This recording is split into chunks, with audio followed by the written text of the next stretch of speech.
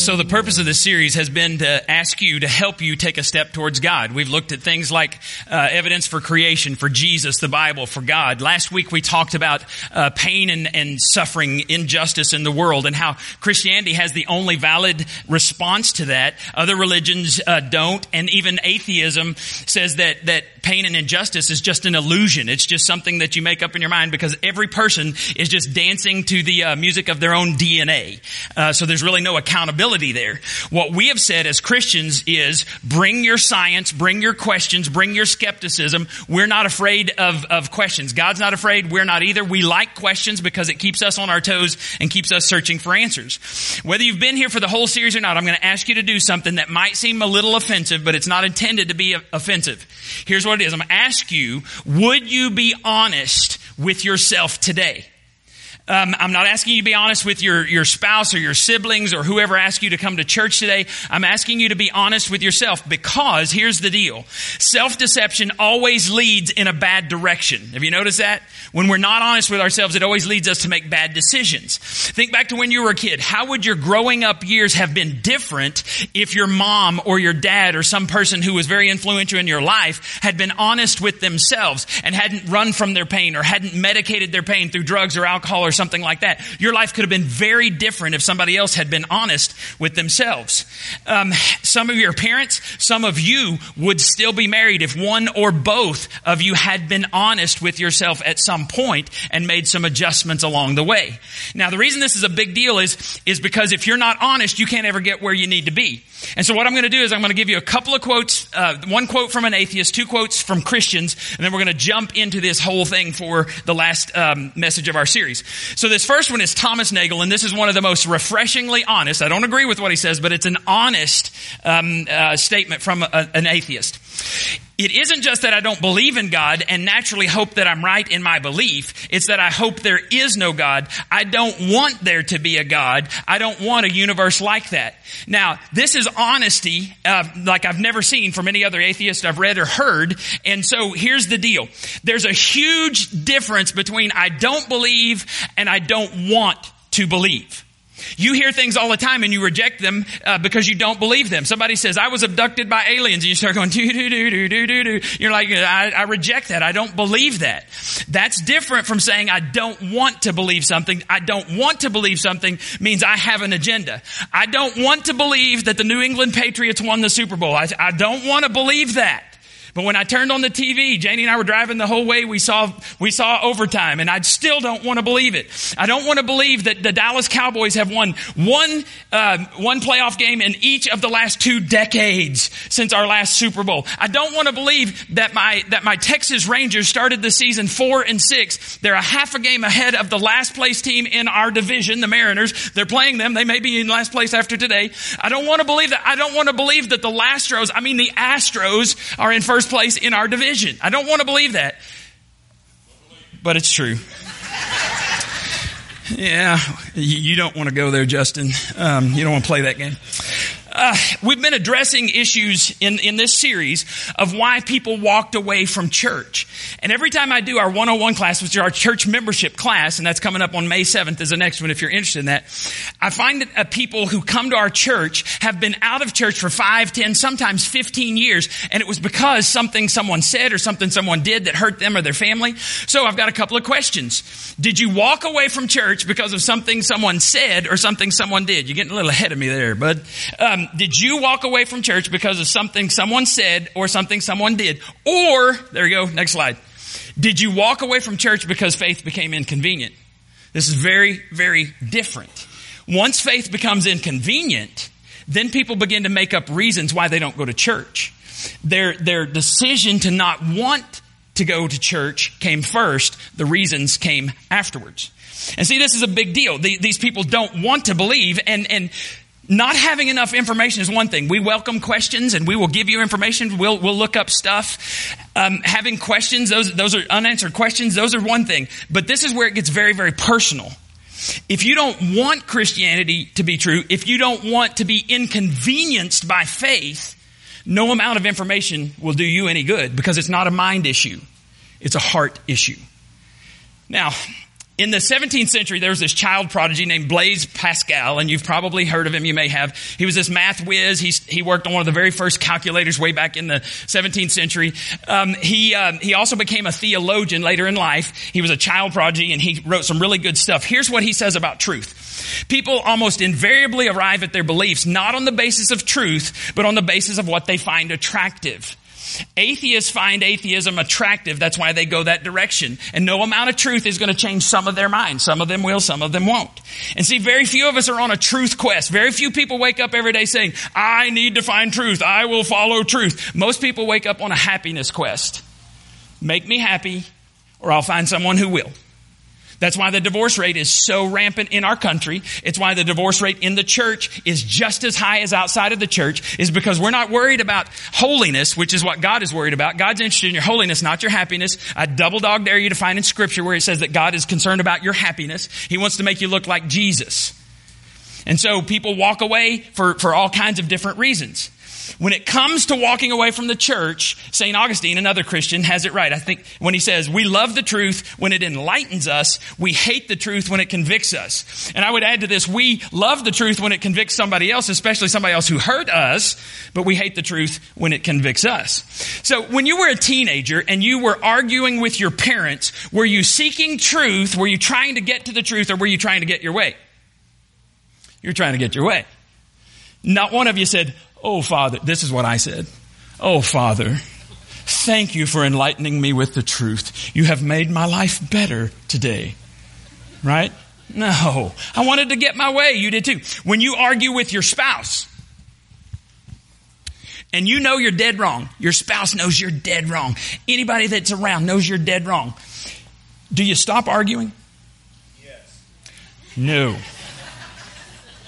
You keep arguing. Why? Because it's not about the truth. It's about winning. We've heard that testimony somewhere, sometime. My question today is what's wrong with us? If we won't look at the truth, if we won't listen to facts, if we won't look at the truth because it might be true, we won't look over here because it might be true, what's wrong with us?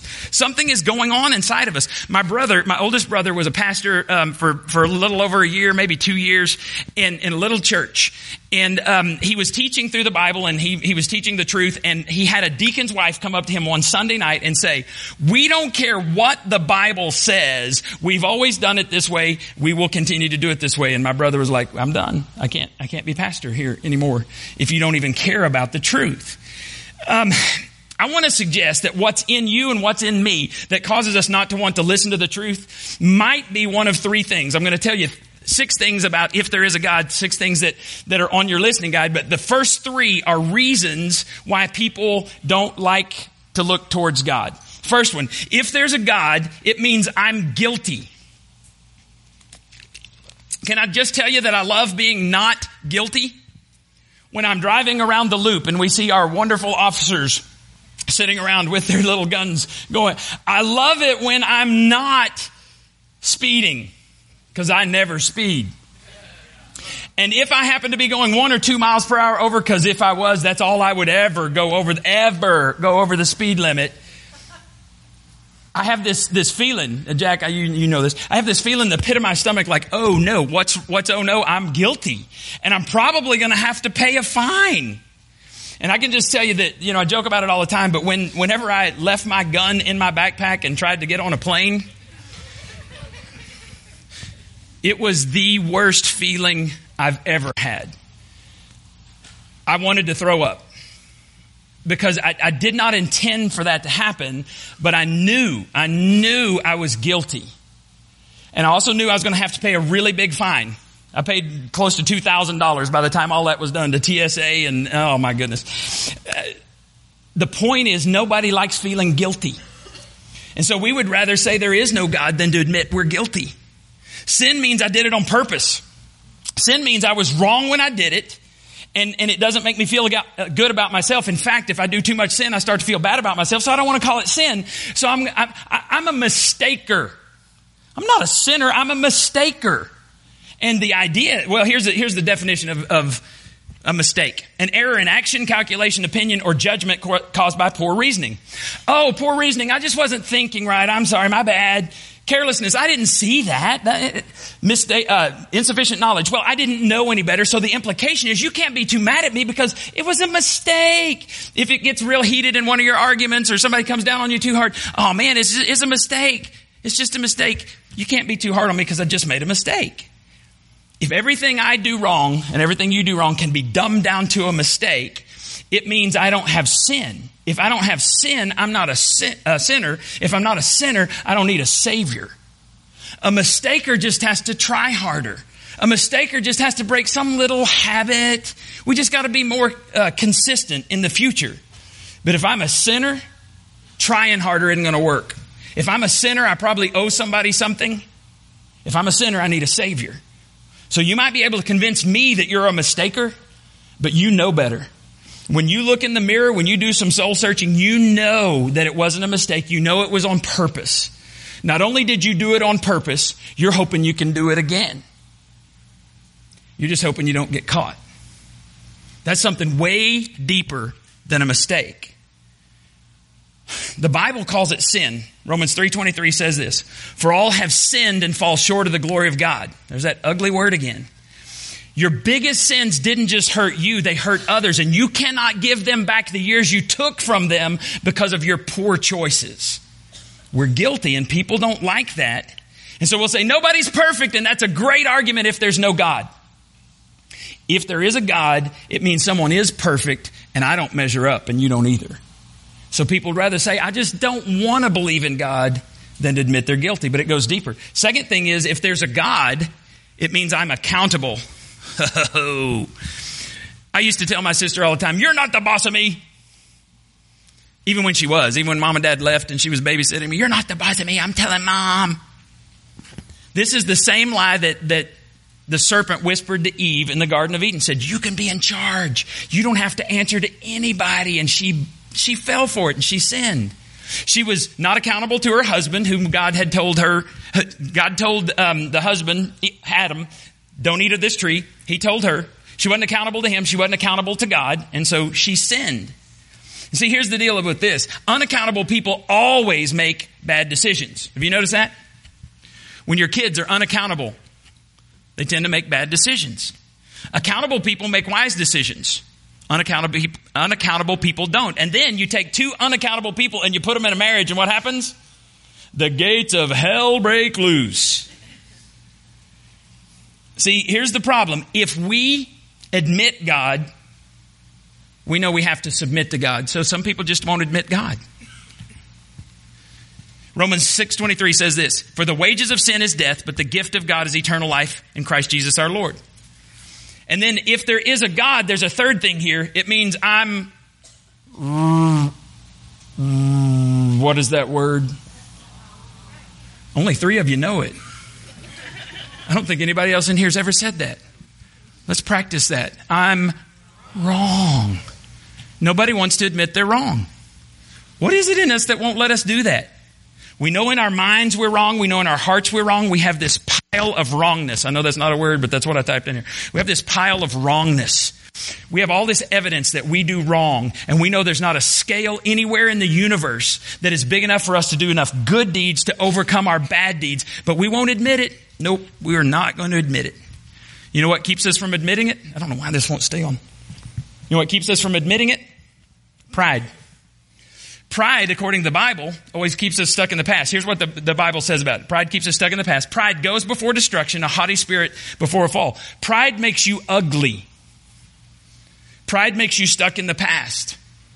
The opposite of that is humility. Humility is the way forward. It's always the way forward. Humility makes you look bigger, stronger, more attractive than you are. Humble people are always the most, the best people to be around.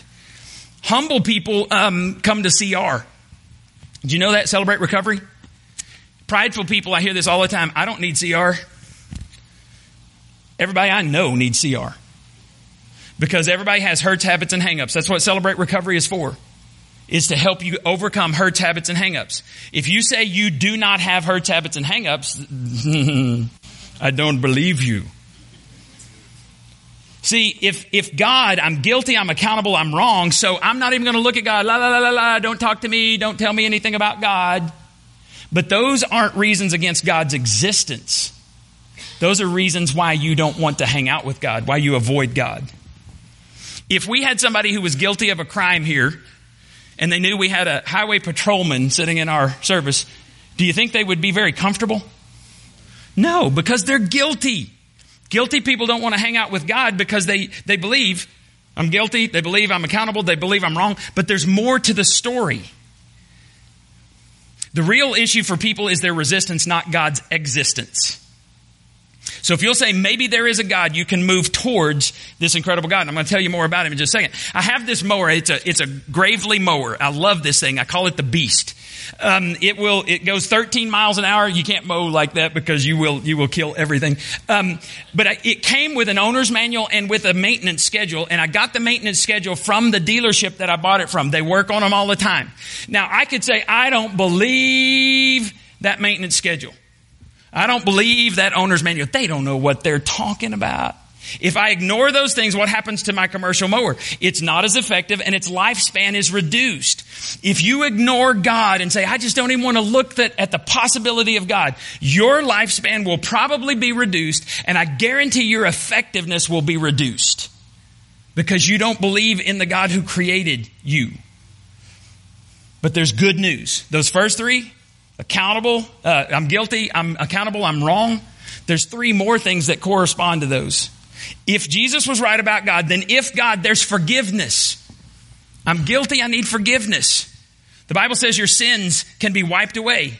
Romans 5:8 says, but God demonstrates his own love for us in this, while we were still sinners, Christ died for us. We talked about this last week. Why didn't God act like a grandfather in heaven, say, oh, it's okay? Well, it has to do with the next one. If there's God, if there is a God, there's relationship. And if there is relationship, that means when I rebel, it breaks the relationship. The cool thing, though, is if I'm accountable to someone, the one to whom I'm accountable loves me enough to send his son to die in my place. See, when my kids rebel, the relationship is broken.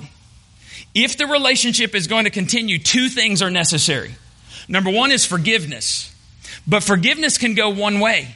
You can forgive someone and never, ever be in relationship with them again. If you're going to be in relationship, a second thing is required. It's called reconciliation. Reconciliation, you can't reconcile with one person. It takes two. It goes both directions. And the Bible says that God wants to reconcile with us. 2 Corinthians 5:18 and 19. All this is from God, who reconciled us to himself through Christ and gave us the ministry of reconciliation. That God was reconciling the world to himself in Christ, not counting people's sins against them. And he has committed to us the message of reconciliation. I don't want to believe in a God who wants to reconcile. That just seems foolish to me. God has offered to forgive you. He's offered to be in relationship with you, but it takes two people to be in relationship. So you've got to do something. He paid the way. He made it possible, but you have to accept that gift. If you refuse that gift in this life, you choose hell. God doesn't send people to hell. You choose hell because you refuse to be reconciled to God. That is an attitude of sin, and God quarantines it in hell forever. It's people's choice, not God's. So if there's a God, there's one more thing. If I'm guilty, I'm accountable. If I'm wrong, that means that there's truth. If there's God, if the God of Jesus is right, there's truth. That means there's a basis for moral law, a basis for justice, a basis for human dignity that you don't get anywhere else. You certainly don't get it in atheism, who say there is no value of anyone. So if the question is who wants God, every person, according to Scripture, every person at some point in their life says, not me. That's what sin is about. Who wants God? Not me. I'm going to do my own thing. But the question is, who needs God? And according to the Bible, everyone.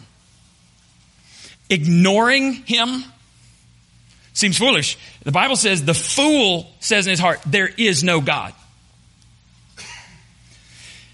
Jesus had siblings. Did you know that? One of them's named James, and he wrote a book in the Bible called James because they weren't very creative in naming books. But his siblings thought he was nuts. This is documented in Scripture. They thought he was crazy. They wanted him to quit teaching and quit doing things because they thought he was crazy. What made James, his half-brother, become a follower of Jesus? The resurrection. He watched him die. I'm sure the family mourned. And when Jesus rose from the dead, his siblings became followers of Jesus. This makes me laugh. I'm sorry. Because what would it require for your brother to convince you that he's the Son of God? I got 2 brothers. They're not the Son of God. They will tell you, Doug's not the Son of God. No. You know what it took to convince James that his brother was the Son of God? He rose from the dead and he saw him alive. In AD 62, James was killed because he followed his brother and said, my brother is the Messiah. All he had to do was reject him, say, no, he's not. But he refused because he saw him alive. And he wrote a book called James, and the first century church loved this book, and they copied it thousands and thousands of times. I want you to see what the brother of Jesus said after the resurrection about God. He says, come near to God, and he will come near to you. That's one of the coolest things ever. There's not another God in another religion who says, come near to me and I will move towards you. You make a baby step towards me and I will move towards you. Then he says, wash your hands, you mistakers. Is that what it says? Sinners. See, in the language of the day, this meant admit your sins. Admit that it wasn't a mistake. Admit you knew what you were doing and you're a sinner. Admit and submit. Next phrase is, and purify your hearts, you double-minded. Double-minded is to think one way here and then act another way, do this. He's in the language of the day, it means quit playing games. Admit that you are a sinner. Be honest with yourself. And then he says this, humble yourselves before the Lord. First he says, draw near to God. The way you draw near to God is to humble yourself before the Lord. When Janie and I went to Israel last year, we went to Bethlehem and we got to see all of these caves where David hid out from Saul. And then we went to the place where they think that Jesus was born. They don't know for sure, but the interesting thing was that there's a door where you have to go and you kind of have to step, but the door is only about this tall. So you do not get into the door to see where Jesus was born unless you stoop, unless you kneel and go through the door. Proud people do not get to see Jesus. Proud people don't get adopted into the family of God. Humble people get to see God and get their lives changed. And then check this out. Here's the promise. He says, no matter how long you've been away, no matter how far you've gone from God, if you will humble yourself before the Lord, He'll do something incredible. He will lift you up. I don't know any other message like this one. That's why I've given my life to telling people that the tomb is empty. And because it is, you can be reconciled to God. Yes, you're guilty. Yes, you're accountable. But God has offered to give you relationship through Jesus. There's no other way. Would you bow your heads for a moment?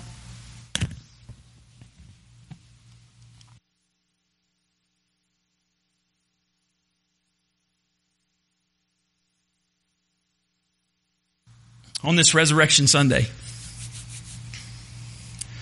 some of you have been running from God. You know you've done sin, you know you've done wrong, and you've pretended that there isn't a God. You've come up for reasons why you've walked away from the faith. How many of you would say right now, everybody's heads bowed, how many of you would just raise your hand and say, I need to come back to God? Several of you. How many of you would say, I don't even know how to come to God? Anyone? It's through Jesus. It's through the resurrected Son of God. If you want to come back to God today, the scripture says, confess your sins. If you confess your sins, He is faithful and just to forgive you of your sins and cleanse you from all unrighteousness. So I would just say it like this. You can pray silently where you are. God, I know I'm a sinner and I do not deserve your love. But you've promised to forgive me if I'll confess. Here I am. Change me and use me for your kingdom.